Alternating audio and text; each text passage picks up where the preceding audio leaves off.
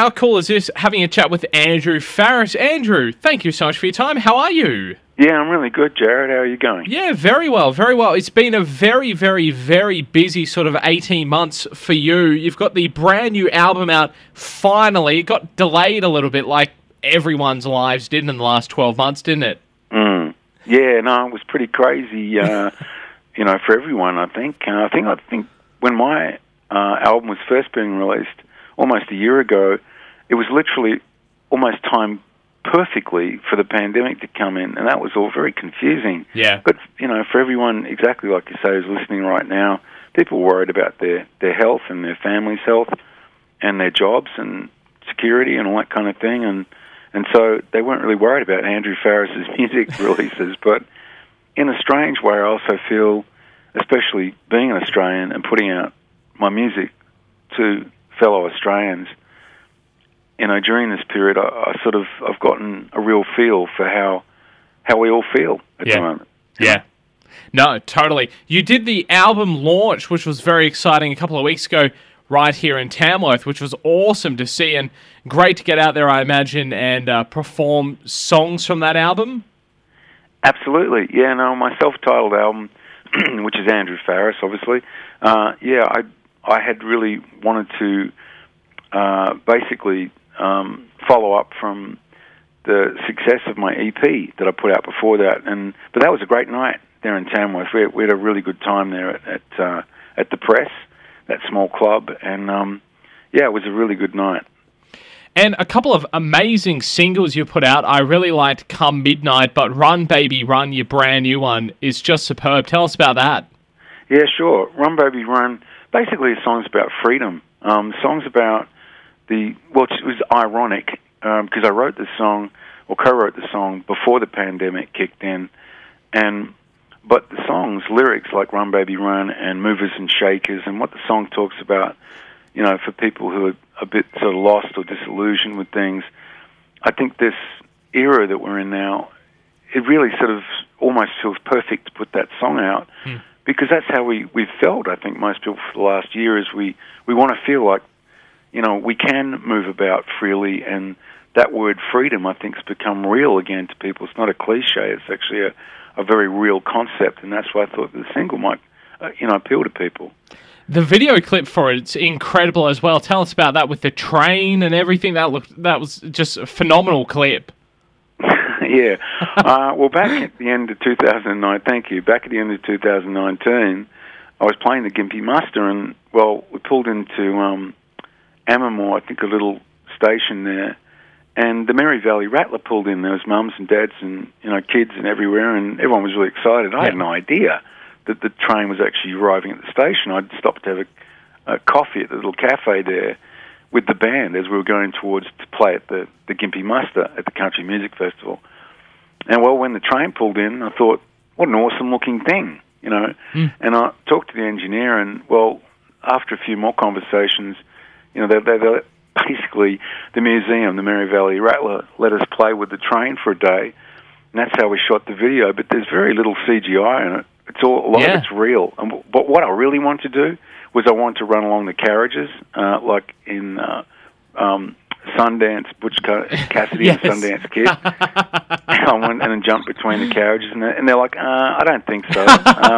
You're not going to do that, mate. I'm like, oh, come on, and then jump off the carriage onto a horse. That's what I really want to do.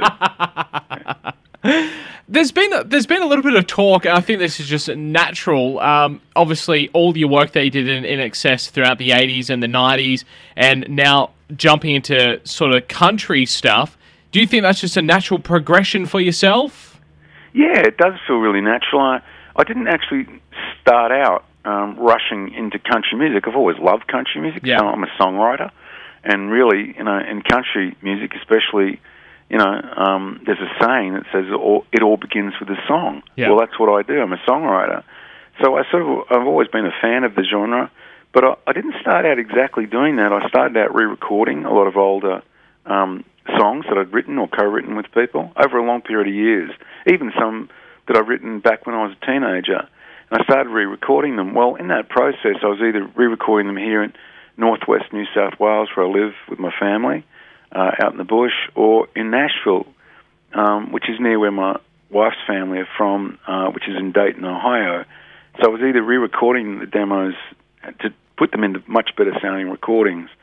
Well, during that experience, I began to lean more and more into the country area, and I realized I was comfortable with it. And the songs, the emotions of certain songs just felt better to me. And I've explored so much technology when I was with INXS. I was really early in on my career. I was really into things that are very sort of hip and modern right now. Yeah. With loops and samples and drum machines and all the technology that people are using now. Well, I and the band INXS were doing that years ago, and I thought, well, why don't I come a full circle and go back to physical instruments again? Yeah, exactly. Do you think that gap that you've had between INXS and your solo stuff also helped with the recordings as well? Absolutely, and it also really helps with songwriting. Yes. I'll give you an example of what I mean. Because when I was touring with INXS, we worked in 52 countries, and we virtually lived on the road, in and out of hotels, and both cheap and the best ones, some of the best in the world, but they're all concrete boxes, and you live out of a suitcase. When you get off the road, you're able to really, look at life, you real life, as I call it, and those things are the things that really enable you to, I think, write great songs or better songs, because you're connecting with people, because you are connecting with just your next door neighbours and friends and mates and family, and all those sorts of things come into play as a songwriter, Yeah, totally. You still really excited about there still seems to be such an energy and, I guess, an interest around INXS. That must still excite you as well, I imagine. Yeah, I think at times it's been a thrilling adventure, and other times a little bit crazy, and perhaps not so good. Yeah. But that roller coaster ride has also taught me a lot going into the country music genre. I recognise, because it's a bit strange where I'm doing it the other way around. Most people start off saying the country music genre, they want to become a really big star and travel around the world and do all that kind of stuff. I'm more interested in actually playing theatres and playing to a smaller group of people. I love to play festivals, obviously, but I've played the biggest stages in the world with INXS, and I wrote the soundtrack for them virtually. Yeah. And so I understand all that. But in the country music genre, what I really love about it is just connecting with people, playing music, and having a good time. Yeah, totally. Look, nothing wrong with that at all. A lot of people don't realise you're now living in the northwest of New South Wales. How long have you been in this neck of the woods for? Yeah, well, believe it or not, it's actually 30 years this June, which is both kind of frightening and really good all at the same time. But yeah, we've got a mouse plague out here at the moment, which is driving everybody nuts. Yeah.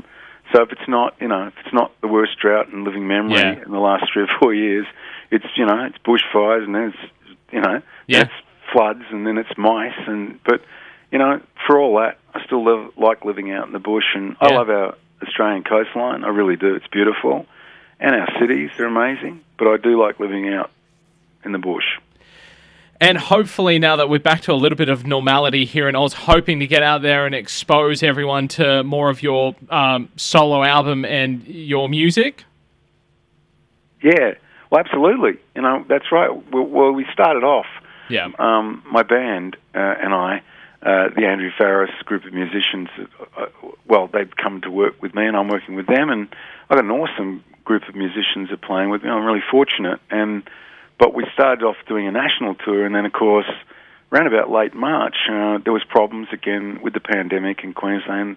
Western Australia started to shut its border. Well, it's impossible to carry a group and a crew around, and those people are depending on their livelihoods and their families and their income from what I'm doing. And so I just simply have to say, look, I'm really sorry to everyone, but I'll have to postpone these shows interstate until everything calms down. Yeah. But I still really, really, really want to get out and play around Australia. That's my goal, is even to, I don't mind if the shows aren't big. That doesn't really worry me, but I do definitely want to do that still.